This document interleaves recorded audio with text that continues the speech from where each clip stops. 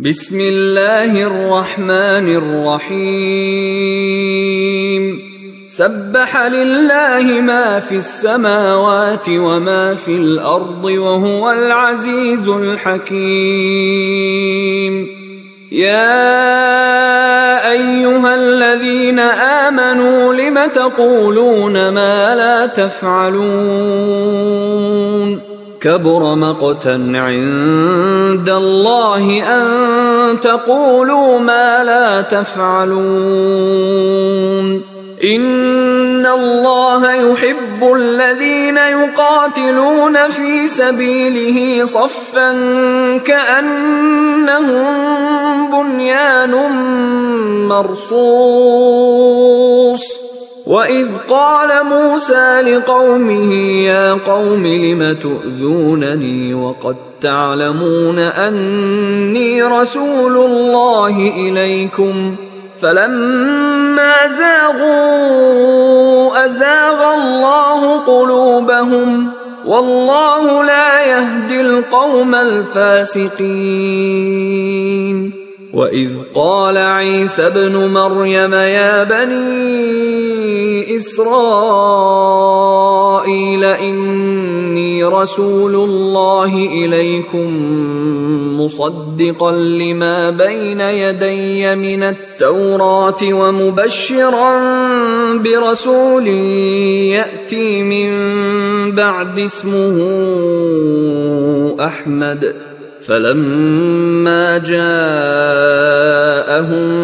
بالبينات قالوا هذا سحر مبين ومن أظلم ممن افترى على الله الكذب وهو يدعى إلى الإسلام والله لا يهدي القوم الظالمين يريدون ليطفئوا نور الله بأفواههم والله متم نوره ولو كره الكافرون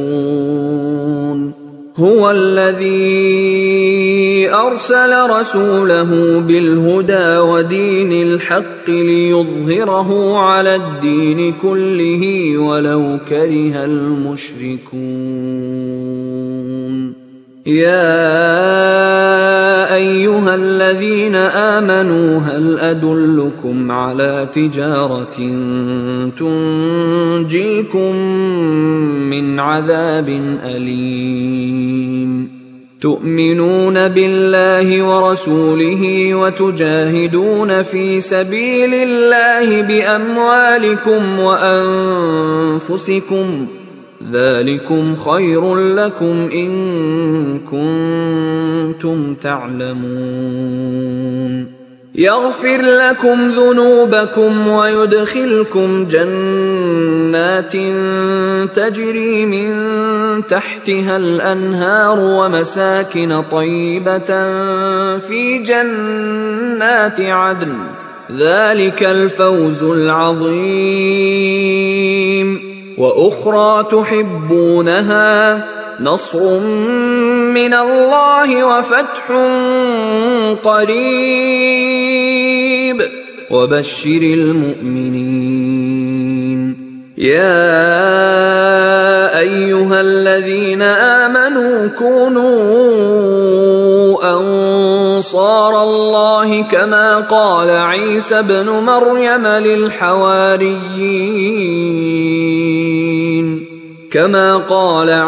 ابن مريم للحواريين من أنصاري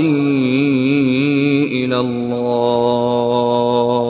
قال الحواريون نحن أنصار الله فآمنت طائفة من